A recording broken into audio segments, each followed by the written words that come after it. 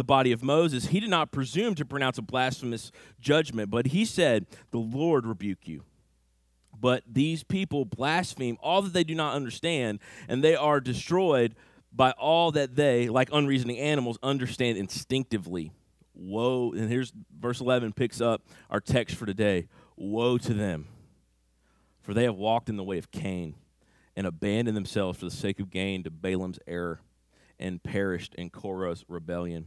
These are hidden reefs at your love feasts, as they feast with you without fear.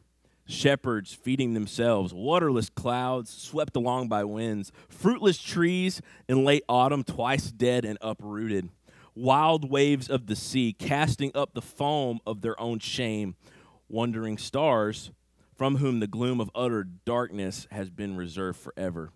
It was also about these that Enoch, the seventh from Adam, prophesied, saying, "Behold, the Lord comes with 10,000 of his holy ones to execute judgment on all and to convict all the ungodly of all their deeds of ungodliness that they committed in such an ungodly way, and all the harsh things that ungodly sinners have spoken against them. These are grumblers, malcontents, following their own sinful desires. They are loud-mouthed boasters, showing favoritism to gain advantage." I want to start this morning with a couple of bold statements, okay? And I know that it could be an anticlimax by saying it's going to be a bold statement. If you're like, I've heard that, okay? But I'm hoping that you understand this is a bold statement. The first bold statement is this: the church is the most powerful group of people on the face of the planet.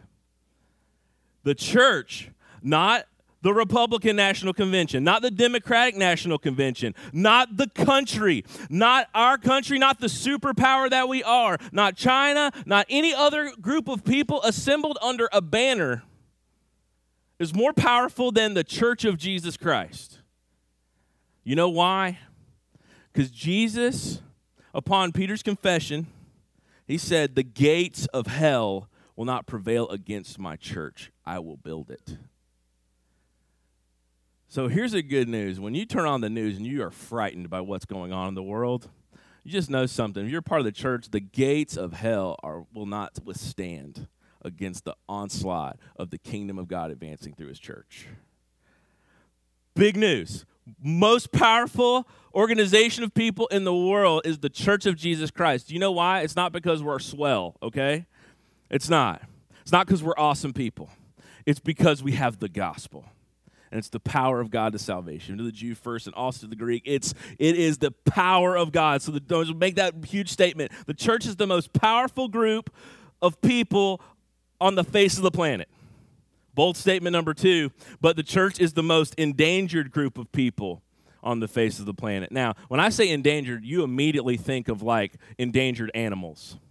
I'm not saying endangered in the sense like, what you think about endangered animals, like, oh, they might become extinct, right? If you ever go to a zoological park or any type of zoo or aquarium, they'll show you some exotic fish or exotic animal, and it's like, these are endangered. Well, what does that mean? They're like, we need to protect these things because they're going to go extinct. Well, I want you to know something. That is not what I mean when I mean the church is endangered. You know why? Because Jesus will build the church. Nothing stops Jesus. He's going to build it. So we're not endangered in the sense like we might pass away. Okay? But we are in danger because we face danger on every front. We face danger as a church from within, and we face danger as a church from without. Now, in this particular situation in Jude, the major danger that the church is facing is inward. They have these false teachers who have crept in. We just read that. And they're teaching falsehood. And they're trying to get the attitudes of their hearts, which are against the word of God, to infiltrate and to destroy the church that has this gospel message, the faith once for all delivered to the saints. So I want you to know this. The church is the most powerful group of people on the face of the planet because of Jesus and his gospel. We uniquely have it. However, we are the most endangered, not that we're on the face of extinction, but we are facing dangers from within and without because there are powers and principalities and demonic forces at work against us.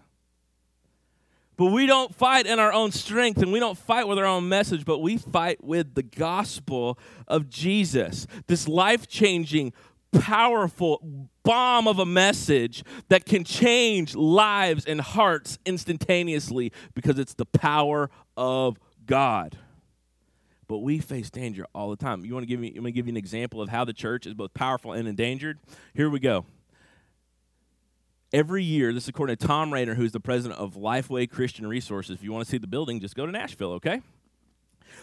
He said this. He said, using some valid research, about 4,000 to 7,000 churches close their doors every year. I did some math. On the most conservative estimate, that used to be like this very week, 76 churches closed.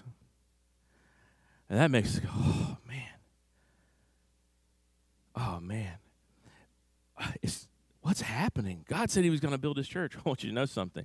A lot of times those churches that are closing are ones that sin had been left unchecked and the Bible had been forgotten and God's Spirit has just left. If you want to give an example of God's Spirit leaving the building, just look in the 7 letters to the 7 churches in the book of Revelation when he takes his lampstand, which represents his Spirit, away. It can't happen, folks. I've seen it.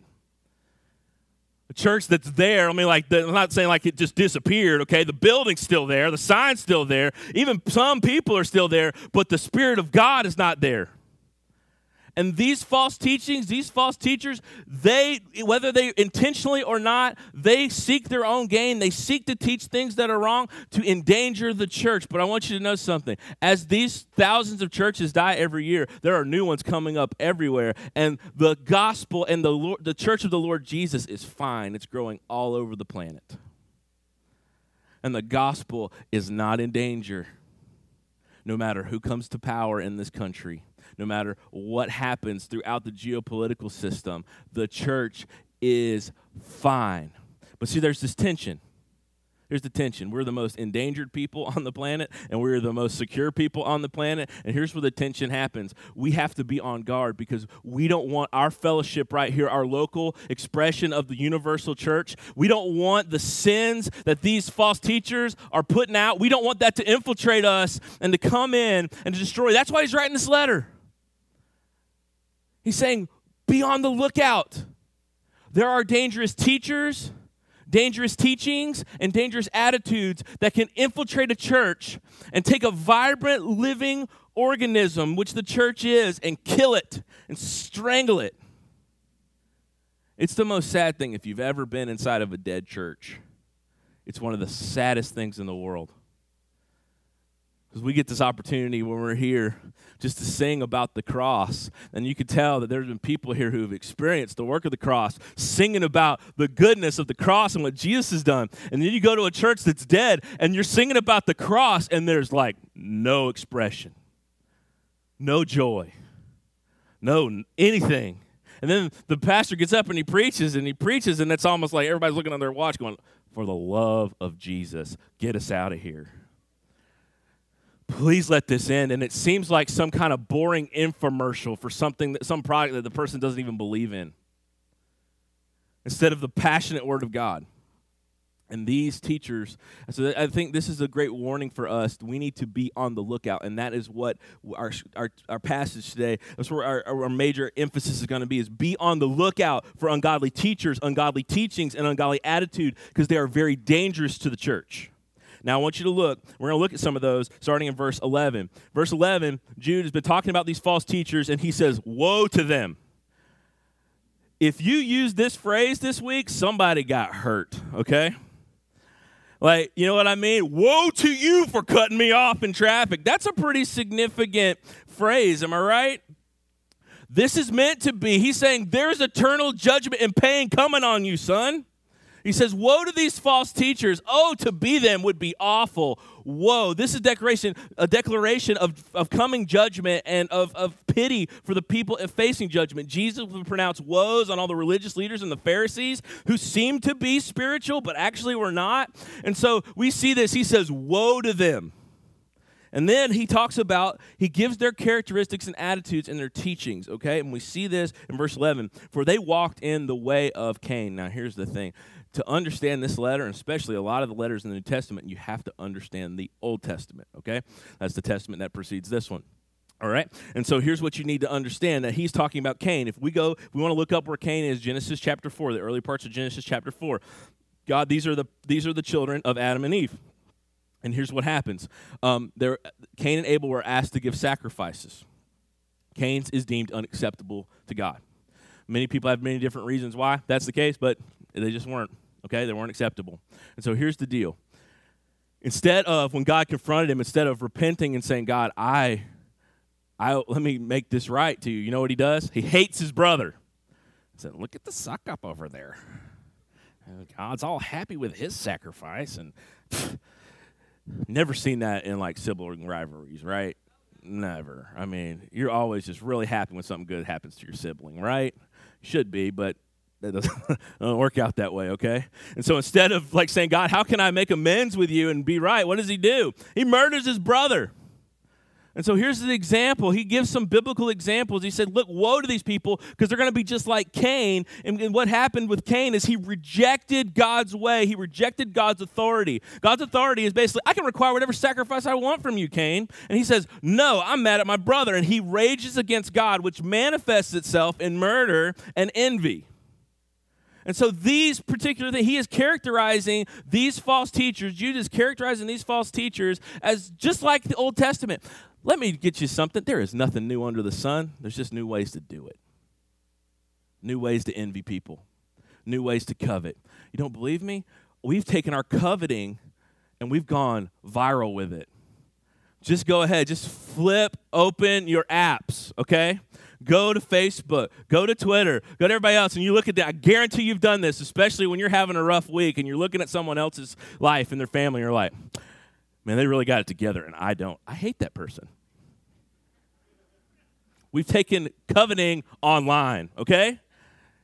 I want you to get this idea that these people, these false teachers are following in the line of people who've rejected God's authority, and that shows the attitude of somebody who has, or an attitude that is dangerous to the church, a teaching or a teacher that's dangerous to the church. They first and foremost, they reject God's authority, and because of that, they rage against God and other people, and they follow their own sinful desires.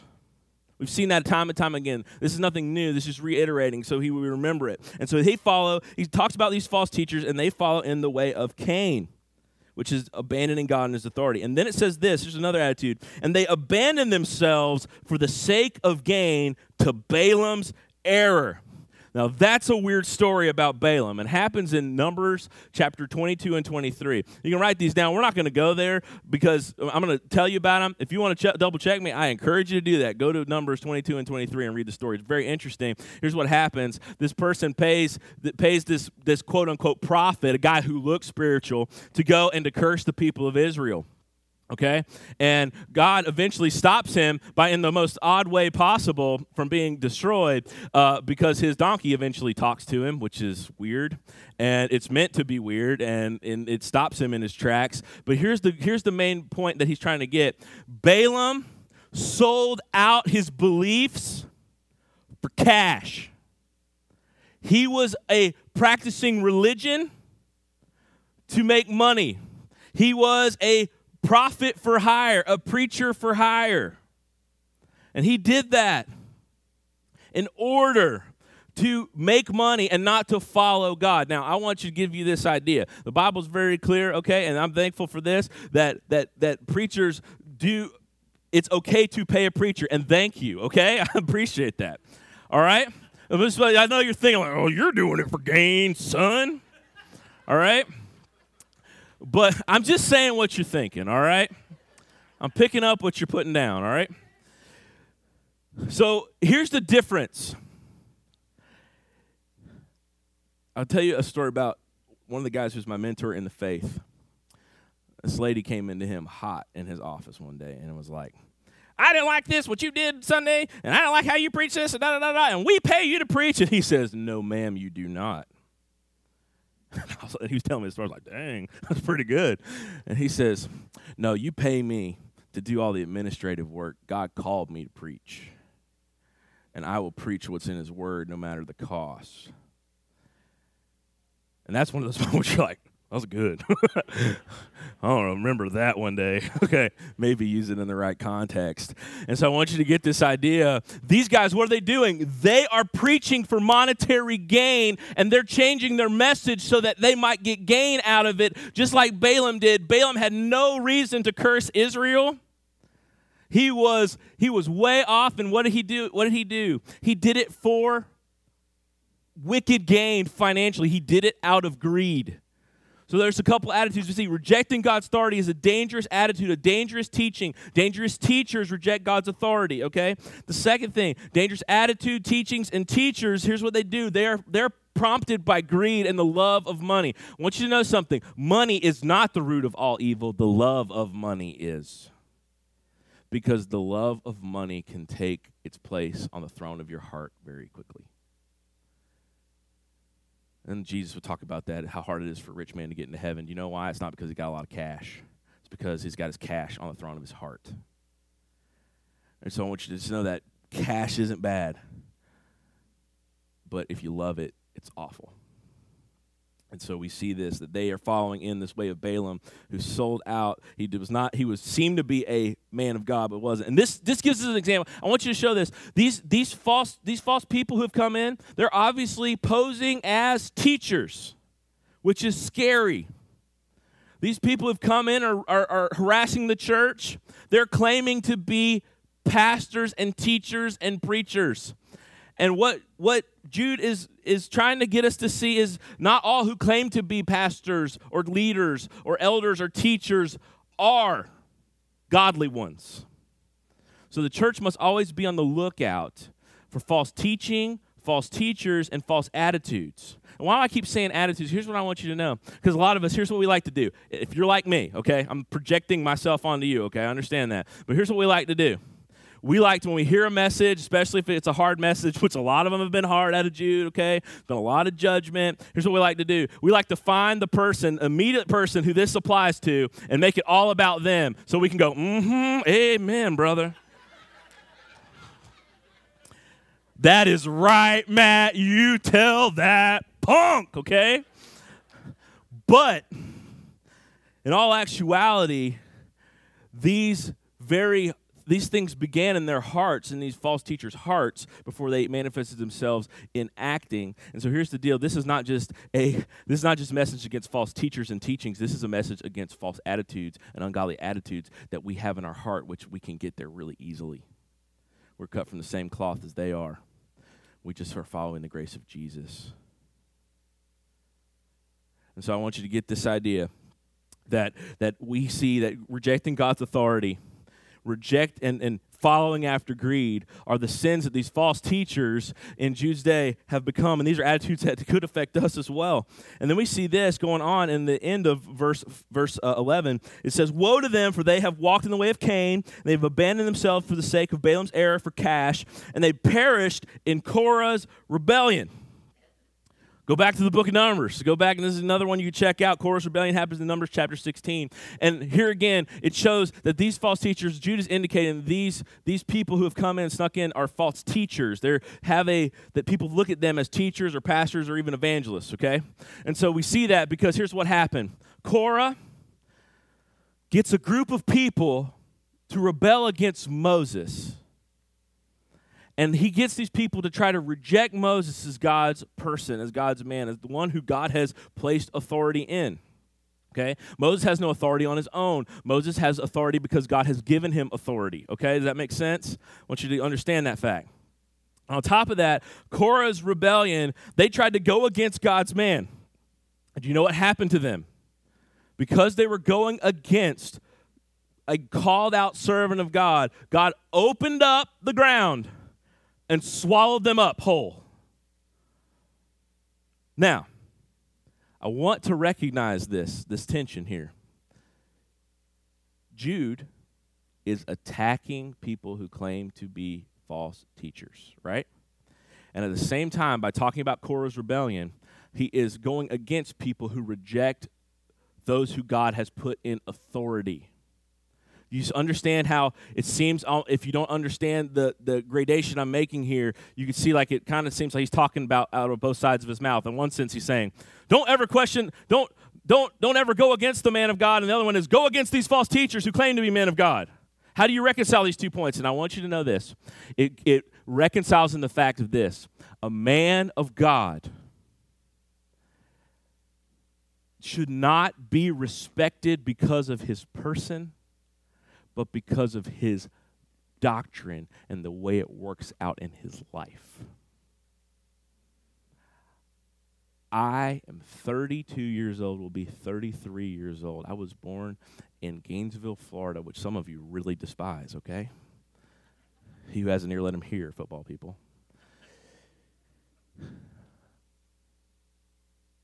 I have no authority unless the authority has been granted to me through God, the establishment of elders in a church, which is a God-ordained authority. And secondly, I have no authority unless the authority is I'm teaching and proclaiming through biblical principles and living a biblical life. Does that make sense? Not without screwing up. No, but if you can categorize my life as the most part I'm following Jesus, that when you can look at me and the other elders and say, okay, now they have authority because God set up the administration of his church through prophets, leaders, and elders, okay? That makes sense? Then you should look at that thing, but they are only as good as much as they are following Jesus, because qualifications are given for elders in the Scripture, and these qualifications must be met for them to hold that office. This office is a God-ordained office, and it's God putting power in the hands of people called out by him. It makes sense? But we are also subject to live lives worthy and to teach doctrine in consistency with the Scripture, because that is our only source of authority. So I want you to get this, because I've heard so many people, even pastors, try to justify their behavior by, I'm a pastor, therefore. That is hogwash. Here is where your power lies. If you are following the Word of God. If you need to, before you come against somebody who's in a spiritual position of authority, you need to ask the question, are they right before God? Are they behaving in accordance with God's word? If they are and you just don't like it, you need to change. If they are not in accordance with God's word and not acting in accordance with God's word, then steps need to be taken for the problem to be addressed. Godly ways, Matthew 18 ways, for these problems to be addressed. But problems nonetheless. See, here's what happens. I want to be very clear about this, because I've seen so many people abuse power. And that's what these guys are actually trying to do. They're trying to abuse their power by claiming to have this position that they don't have. The position is not theirs because the power of the gospel does not lie within them. They're abusing the gospel of Jesus for personal gain. And they are rejecting the godly authorities, which is kind of the evident here because they're following Korah's rebellion. They're rejecting the godly elders in the church in view of their dreams, and they're causing all sorts of a stir. And this is dangerous. It is dangerous when a church allows sin to go unchecked. And not only that, to let people who are not acting like godly people be in control. It's dangerous. And so we need to understand that these men are rejecting God's authority. They are greedy, following after Balaam, and they are like Korah. They are rejecting those who God placed in authority in that church. They are rejecting those elders who are trying to lead biblically. It's dangerous. I hope we covered that. And I want you to see how he characterizes this danger, okay? I'm going to show you that why this is dangerous, these attitudes, these teachings, and these teachers, why they're dangerous. Verse 12 shows us. It says, they're like hidden reefs at your love feast. So that's a lot of different stuff in here, but I want you to they're like, love feasts are this, okay? That's a weird word, a weird little phrase there, but it basically means this. The church used to get together and, we say this word, let's love on each other, okay? If you're not from the South, you're like, what does that mean? That sounds creepy, okay? Or you're not in church culture. Someone says they're going to love on you, you're like, hey, take a step back, okay? Here's the idea. They used to get together for fellowships and break bread with one another, and then those fellowships would usually have some type of worship element to them, and they would involve communion together, okay, what we did, all right? So not only, it wasn't just the little tiny wafer and the thing. They would have a meal, and then they would actually have, bread and have a good time, okay? And they would love one another, and they would show their love for Jesus through these festivals that they have. And so he is saying that these people, and these were expressions of community, expressions of faith in Jesus, okay? So here's what would happen. He's saying that these people are like hidden reefs or rocks in your love feast. What is that? A reef is a coral or some type of barrier that's in the water that it protects it's in front of usually in front of a landmass that kind of, it's a wall in the water that a lot of times you can't see it. It kind of separates one part of the ocean from the other, okay? There's the Great Barrier Reef in Australia. There's reefs all over the world, some in Florida. And so here's the idea. If you've ever been in a boat before and you're riding the boat, and all of a sudden you come to an abrupt stop. That shouldn't happen in a boat. Well, you could have hit a rock or a reef, and so many wrecks and shipwrecks and horrible calamities have been caused by hitting something that was unseen in the water. One of the famous examples of somebody running a giant ship in the ground has been immortalized by Celine Dion in her song, okay? The Titanic. Near, far, wherever you are, okay? You know this, all right? And so you get this idea that these people are hidden, they've snuck in, and they are these rocks that are ready to shipwreck the faith of the people in the church. That makes sense? They're dangerous. And that could happen. How sad would it be if that would happen here? And that's why we need these warnings, so we can constantly be on the lookout for these situations and these attitudes in our hearts and these false teachings and false teachers. Stay on the lookout for these things because they can shipwreck our church. They can shipwreck our faith. They can shipwreck the gospel witness that Hartsfield desperately needs.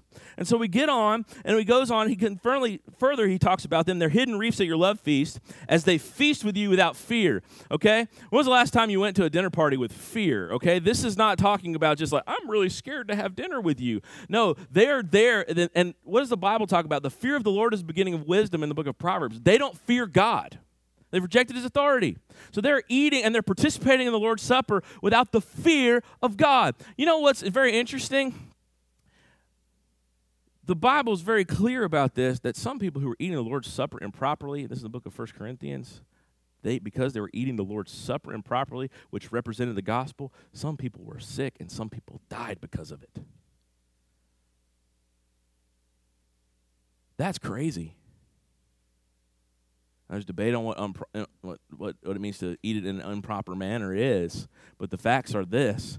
These people do not fear God, and they're continually acting as if they do. And it's dangerous. He recognizes their selfishness. He recognizes that they don't fear God. Then it talks about him, further characterizing him, and he says they're shepherds feeding themselves. You know what a shepherd's job is to do? Sheep, by and large, and that's why I love the fact that we are called sheep in the Bible. Sheep are largely dumb animals. Okay? Okay? It's like a giant cotton ball. Okay? They have to be led and protected from wolves. And here's the idea. These shepherds who are supposed to take care of the sheep, that's what a shepherd is supposed to do. He'd be a real bad shepherd if you send him out with a bunch of sheep and he comes back with just this crook and is like, dude, I don't know what happened to those things. That'd be a pretty poor shepherd, right? I don't know, man. Like, I lost them. My bad. So these shepherds, not only what they're doing, and the idea is this, they're supposed to care for the people of God. This is common language in the Bible. But what they're doing is they're shepherding themselves. They are fleecing the flock, if you will. They are using the people of God for their own gain, and they're all about their own appetites. If you want to see this, just go watch any religious channel.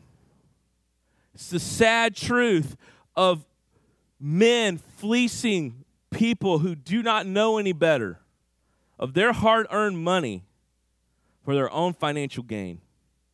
And if you want to see other levels, it's people doing it for all sorts of different reasons. But here's the idea: is these people are. It's evident that they are not of God because they are not caring for the flock, which they've called to do. They are using the flock to gain. And so we go on and we see this. They're waterless clouds swept along by the winds. What does that mean? In this area, waterless clouds is the idea of this. In this area in Palestine, it's arid. It's very dry. And so when you got a big cloud that showed up, people were like, yes, rain, okay? It's like this. It's like people, it's the opposite but similar. It's like people in the Pacific Northwest, like Oregon, when a sunny day happens, they're like, oh my gosh, the sun! In Palestine, it's different. It was dry. And so when this cloud would show up, a big storm cloud, like now we're like storm clouds show up, we're like, I need to mow my grass. It's 7,000 feet tall. Okay, I think I saw a velociraptor in there the other day. Like that's when we're like, please stop raining. But over there, they're like, oh yeah, rain is coming. Rain that's needed to grow crops and to subsist and to have life and drinking water at this time. And when they see this cloud coming, people would rejoice like, yes, we're going to get refreshment and nourishment. And you know what? He's saying these people, they seem to be these dark clouds bringing rain and bringing goodness, but they're waterless. That means that all the stuff they're saying is just hot air and comes to nothing. He characterizes them that. He goes on and he calls them fruitless trees in late autumn, twice dead and uprooted. If you got a tree that's supposed to grow fruit, it doesn't grow fruit. You don't say, well, obviously the tree's fine. No, you say there's a problem. These people do not produce any spiritual fruit in their lives. They seem godly, but their lives are contradictory to that. Then it goes on, it says they're wild waves of the sea, crashing up the foam of their own shame. Let me give you this idea. There are some days when you go to the beach. I'm from Panama City, and Panama City, Florida, and when I go to the beach, you're expecting the Emerald Coast and just the white sands when I would go, but every now and then you'd have red tide or some kind of funky algae that would come on, and when the waves would wash up on shore, you're usually, used to the idea, you get this idyllic idea that every time you go to the beach, it's going to be like, yeah, I got blue skies, just crystal clear water. I'm going to sit here, enjoy my day, and let the water just kind of lap over me. And that day gets ruined real quick when the first time a wave hits you, you are now covered in algae or seaweed or something else that's disgusting. And it happens. And this is the idea here, that these people, because of their lifestyle, they're like waves crashing against the shore, and what they're leaving is this nasty foam. The nasty foam is their behavior and the outcome of their lives. And finally, we see this, that they're like wandering stars for whom the gloom of utter darkness has been reserved. Here's the idea. They used to navigate in this time period using the stars. Thank God we got Google Maps, okay? I'd be lost all the time if I had to navigate by the stars, okay? Especially daytime travel would be tough, okay? That's what happened. These are like wandering stars, ones that would get you off course. And what's the deal? These people are preserved for judgment. So here is the thing he is trying to emphasize here is every one of these false teachers will produce bad things in their lives, and the ultimate outcome of following them is to be lost and to be fruitless and to follow after a fruitless teaching, follow after something that is going to lead down to your destruction. So these false teachings, these false teachers and their false attitudes are bad. I know that was a lot of verses to say that, but you can't underestimate how sad it is to be close to the things of God but not know God. It is a great tragedy to be close to the things of God and not know God. And this is a warning. This is showing the outcome of their lives. So I want you to remember, be on the lookout for these ungodly teachers. See their attitudes, see their dangers. And I want you to know that. Be on the lookout for these teachers, but don't become an alarmist or a conspiracy theorist.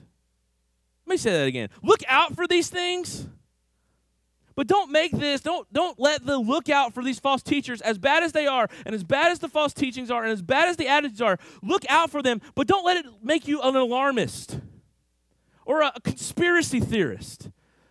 You don't want to be the person who gets spiritually worked up about every little thing and is looking for error at every little place. The Bible will make it clear what error is. You know that, right? There's not some hidden thing in the Bible. The Spirit of God wants to let you know it. He's not hiding anything from you. It's right there. It's plain. You may have to work a little bit to understand it in its original context, but it's not like God's sitting putting out there like, I've got some good stuff out there for people who are just nominally Christian, but for those of you who really, really want to work at it, we got some hidden spiritual truths. That never works out well in the Bible. That always leads to error. Always. So God's not waiting for you to be like there, okay, I see this here. I found this number. This letter here relates to this number over here. And so I can find all of these different ways where I can be scared that people are going to come in and take our church over. Warning. Do you like people that jump off the handle at the smallest of problems? Do you love to be around such folks? Do you love to be around people that make mountains out of molehills? Don't you love it? If you do, you obviously know where you need to where you struggle in life, okay? Because here's the deal. Hey, can you imagine this? Hey, Tom, we're out of toilet paper. What? Tom gets mad, starts throwing chairs over, starts kicking windows. We can't be out of toilet paper. What are we going to do? Oh, we found some more. Oh, great.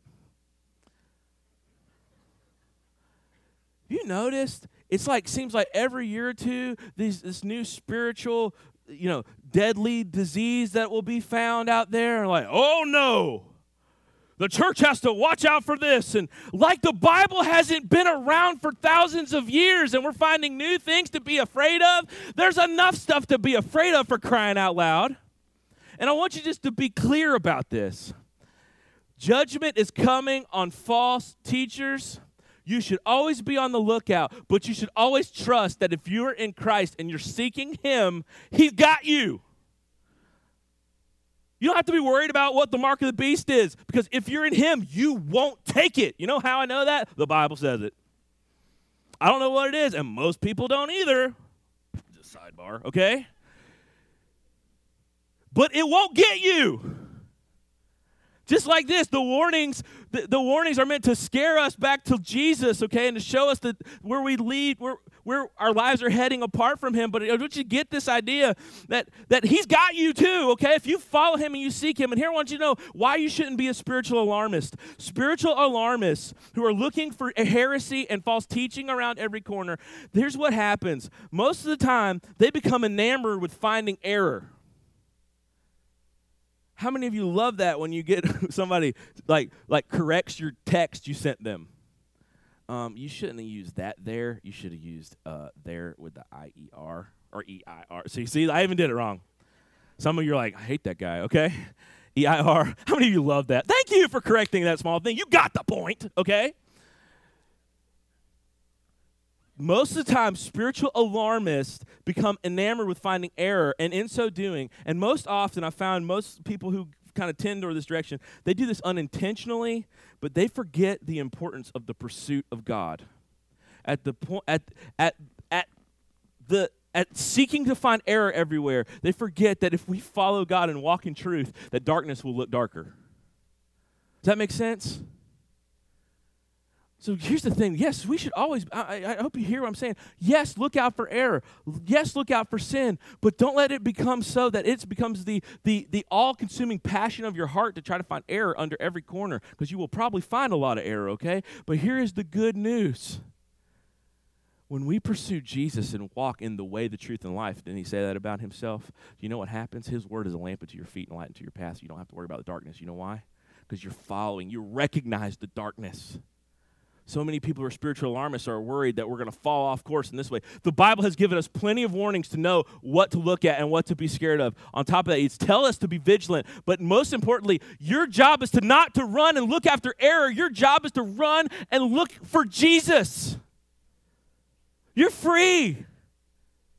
from having to find fault everywhere, because you will find it, but you are free now to run towards Jesus. That was long and free. It wasn't even right like directly in here, but I just need you to know that, because people get there. I want you to see that. And look right here in verse 14. I want you to know that here's why you should not be a spiritual alarmist, is because God is going to take care of judgment. Look in verse 14. It was also about these that Enoch, the seventh from Adam, prophesied, saying, behold, the Lord comes with 10,000s of his holy ones. God and an army of angels, okay? A lot of us, remember, we think of angels wrongly. Okay, we think of angels as like little tiny cherubs, like not scary, you know, like, oh, look at the angels. Look at the 10,000 angels Jesus come with. This is not Care Bear, okay? This is not like, look at Jesus comes with his magical My Little Pony friends, okay? That is not what the idea. When he comes with 10,000 angels, it's like scary army angels, okay? That's why when you sing the God of Angel Army song that Chris Tomlin made, it doesn't make sense if you have an unbiblical view of angels. Because how wussy of an army would that be? Cherubs with diapers and harps. The God of Angel. I mean, just awful. Just the worst, okay? And then we get this in verse 14. And also, it was also about these that Enoch, the seventh from Adam, prophesied, saying, behold, the Lord comes with 10,000 of his holy ones to execute judgment on all and to convict all the ungodly of their deeds of ungodliness that they have committed in such an ungodly way, and of all the harsh things that ungodly sinners have spoken against him. The issue is this, and the main point, and we're going to have to deal with something here. This is kind of an odd passage, but one of the major point that is being expressed is this: God will judge those who are against him. We do not have to be the judge, jury, and executioner. We should watch out for false error, put out false teaching and false attitudes when necessary. But ultimately, do you know who we need to trust for judgment? God, because he's going to judge correctly. Now, I'm going to deal with something real quick. He quotes Enoch. He's actually quoting the book of 1st Enoch, which is not a biblical book. It's not inspired. What I mean by inspired is it's not given of the Holy Spirit through men. It's not supposed to be part of the Bible. It's non-canonical. It's written as it's written in this style, which is they would give somebody, they would use a name, and they would write underneath this name of a person who was known in biblical literature, and they would do this in such a way that they would write in this person's name to give their writing credence and for people to look at and read it, and they would speak prophetically using this person's persona as a way to speak. And so Enoch, we see, and he shows up in the Bible in Genesis chapter 5, and he is one of the descendants of Adam after the fall, and it's got this there's only like 3 or 4 lines about him in the whole Bible, and one of them is really cool. It says, Enoch walked with God, and God translated him to heaven. He never died. There's only a couple of people that ever happened to. I don't know anything about Enoch other than that. You don't either, okay? But here's the thing, that and during the second temple period, after the Israelites had come back from their first captivity and the temple was being rebuilt, somebody writing as Enoch, okay, taking on his persona, writes this kind of treatise, okay? He writes this book in which he talks about several different things. You can actually go online and read 1st Enoch. I want to make it very clear. It is not inspired scripture. It's non-canonical, okay? But it's this book that it's helpful to people to read it and to understand. It's similar to kind of an allegory in some ways, okay? For example, The Lion, Witch, and the Wardrobe, okay, the C.S. Lewis book, there's some allegorical elements into that as well. And so you see the allegory there. That is trying to help you understand kind of a little bit, can give you a picture of Jesus Christ. This person's writing like Enoch. He's not Enoch, but he's writing this to give some spiritual benefit to some people. But it's not canonical. Now, I have no idea why Jude decides to quote it. Okay? But Paul quotes from books that aren't inspired all the time. For example, in Acts chapter 17, he quotes from a poet of the time in order to get to a gospel presentation to the people on Mars Hill. So here's the thing. Jude is not saying that the 1st Enoch should be in the Bible and it's inspired, okay? Because it's not. Go read it. It does not hold muster to the rest of the Bible. Secondly, when quoting it, he is finding popular literature of the day and he's saying even this literature says that judgment's coming on the ungodly, and he's using this as an example of the fact that people know instinctively that judgment is coming. You want to know an example that we know that judgment is coming? How many disaster flicks have to be made before we realize that the apocalypse is written on our hearts? It's coming. And so I want you to get this fact. He's saying, guys, watch for error, but be encouraged that no matter how much error persists, yes, you need to be on top of it, but God will judge rightly. And then finally, and here's where I want us to land, okay? Yes, be on the lookout for spiritual error. That's what this book's about. But don't be an alarmist or a conspiracy theorist, because you know why? The wicked's behavior, the wicked behavior of the ungodly is evident, especially to those who are walking in Christ's truth. And here's an example of the sin of these false teachers being evident. And he ends it in verse 16. He says, these are, talking about the false teachers, they're grumblers. This is a word that is kind of, you remember in English class you have the onomatopoeia, it's a word that sounds like what it means, okay? You know what I'm talking about? All right, maybe. I don't know, Matt. You used a big word there. That's a literature word. And it's not even that big. It's like bam, whack, okay? It sounds like what you're doing. That's the lowest brow example that could come to my mind. So there you go. I'm doing Batman stuff for you. This word grumblers has the idea of and so here's the idea. Remember, we go back, they're following in the way of Korah. What happens? Korah, the rebellion of Korah, they rejected Moses' leadership, the person that God had put in charge. They rejected that. And what did they do against Moses? They grumbled and complained. And so here is the hallmark of an attitude of someone, a dangerous attitude or a dangerous teacher that can hurt the church, or dangerous teaching that can hurt the church. It involves grumbling. You would think that just kind of expressing your displeasure because things aren't exactly how you want them to be, you think that would be benign. But here, behold the power of grumbling. When grumbling comes together, it becomes a loud grumble, and it becomes toxic very quickly. It is important not to be passive-aggressive and to be a grumbler in the church, because that is a sign of these false teachers. They grumbled against those who God had appointed to be leaders. Now, remember, there is a place for legitimate disagreement, legitimate constructive criticism, but grumbling never works out well. It's never seen as a good thing in the Bible. So grumbling. So watch that attitude in your heart, grumbling. Well, I'll watch it in my heart too. And then it says this, they're called malcontents, these people, okay? Remember, you can judge these people by their character. You can judge a fruit by its, or you can judge a tree by the fruit it produces. Jesus would say that, okay? You can judge, if it quacks like a duck and walks like a duck, it is a duck. If these people are claiming to be teachers, but they're living falsely, they're obviously ungodly, and it's become evident, especially those who are walking in truth. These people are grumblers, they're malcontents. This means they're fault finders. The internet has given us free reign to be fault finders at every instance in our life. We can express our displeasure about anything at any time and anywhere to anyone, and largely do it anonymously. Do you know what that has done for most of us, myself included? It has given us all a very critical spirit. And none of us like people who have a critical spirit, but most of the time we possess a critical spirit. And these people have critical spirits. Do you know why? Because they're not taking every thought captive to Christ. And so I want to warn us as a church that we need to watch out for teachings, teachers, and attitudes that lead us to a place where we will become fault finders and malcontents, finding fault in everything. If you're a person who finds fault, or if you're concerned that you might be a fault-finding person, I want you, when you have a new experience, to write down what you think about it. If the first 3 or 4 things about that experience are negative, you might be a fault-finder.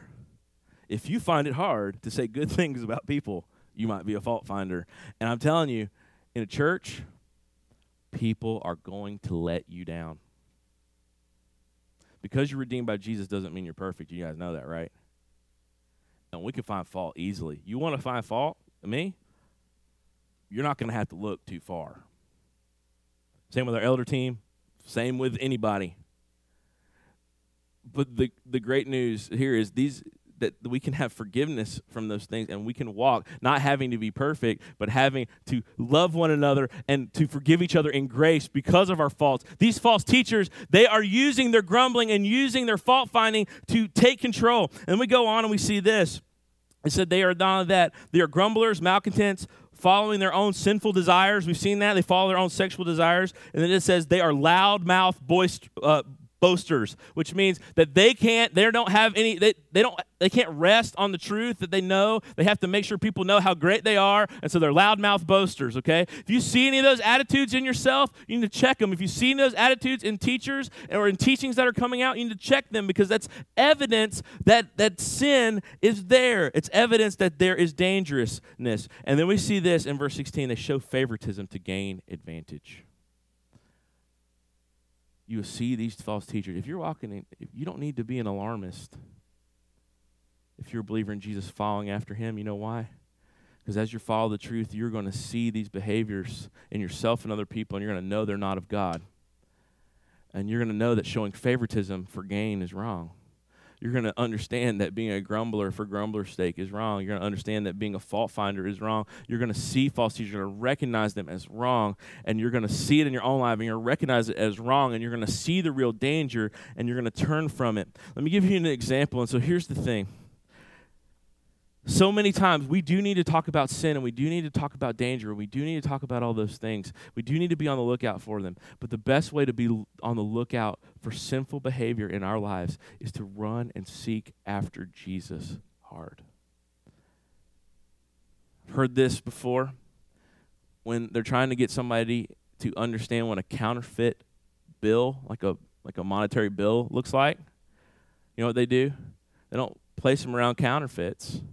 They place them around a lot of real money so they can understand the weight of it, and they can know the identifying marks. And so what do? They don't put them around a lot of false things. They put them around a lot of the real deal. As many of you know, and I've told you, and as you've probably seen, I have a problem with sneakers, okay? I buy a lot of them. I have too many sneakers. I mean, really, I'm not kidding. I have a problem, all right? And I have them I buy Adidas and Nike, and it's a problem, all right? I guess I can't even tell you why, all right? I see, I go to a shoe store, I'm like, I want those, okay? And I buy them a lot of the times. My wife's like, you got too many shoes. And I do have too many shoes, okay? When we were living, and when I was a little boy, we lived in an island in the Pacific Ocean called Guam. Okay, on that island, for us to leave, we'd have to go to Hawaii, or sometimes we have to go to Korea and then Hawaii to come back. When we would go to South Korea, not North Korea, when we go to South Korea, we would stop and we'd go to the market there, and they would have all sorts of shoes that you could buy and other things that are it would be like stuff that would cost us a lot over here, name brand stuff, Nike, Adidas, and other things like that. And as it would go, you would pick up the shoe, and it looked just like, or seemingly from a distance, looked just like the real shoe that you would buy in the United States, okay, but for a fraction of the cost. We got to this place where we could tell the difference between a knockoff and the real one, okay? Now I could definitely do it. I know too much about shoes, okay? I mean, you just pick it up, like the weight's not right, and so one of the things that they would do is they would make the shoe exactly it was made in the same place that the other Nikes, like the Michael Jordan shoes or whatever, would be made. But they, instead of using glue that was, that was impervious to water, they would use glue that was solvent in water. So if you rain and you're wearing these shoes, we saw it, like they would fall apart because the glue used would just completely disintegrate. Now, here's what I'm saying. When we've been looking at all these passages, and it seems kind of scary as we look at all these false teachers, and we're looking at all their false behaviors, and we're looking at all their sin, it can make us alarmist, because we do see that sin is all around us, that there are dangers inside and outside the church. There's dangers in our own hearts of these attitudes that we can have. And so sometimes it will cause us to be an alarmist. And I want you to know, you should be alarmed, but there's a difference between being alarmed and an alarmist, and here's the difference. Where is your heart focused? Is your heart focused on finding fault, on finding Jesus? The pursuit of God will inevitably show us our sin and cause us to be alarmed by it. The pursuit of error, most of the time we find self-righteousness, and we find fault because it's easy to find, but we don't find God in it because we somewhere along the line we have missed that our chief pursuit is not to find everything that's wrong, but to find Jesus. Bible teachers talked about this so many times. A.W. Tozer, you have the pursuit of God. We need to run hard after Him and His truth. And while we're doing that, we will be aroused to see the sin, and we will be alarmed by it. But our heart's desire is to go after Jesus. And in so doing, He will make evident what is wrong, and we will be alarmed by it and come to Him. But what is your pursuit? Are you pursuing finding fault, or are you pursuing Jesus? Let's pray. Let's bow our heads for a minute. God, we thank You for this time. Thank You for this this worship we can experience. We thank You for Your word. We thank You for the cautions it brings. We pray that, God, You would let us be passionate pursuers of who You are, and that we would not pursue fault finding, but we would pursue Jesus, and in so doing, You would show us our sin and the danger that befalls Your church if we live in it. God, help us to follow You. In Jesus' name we pray. Amen.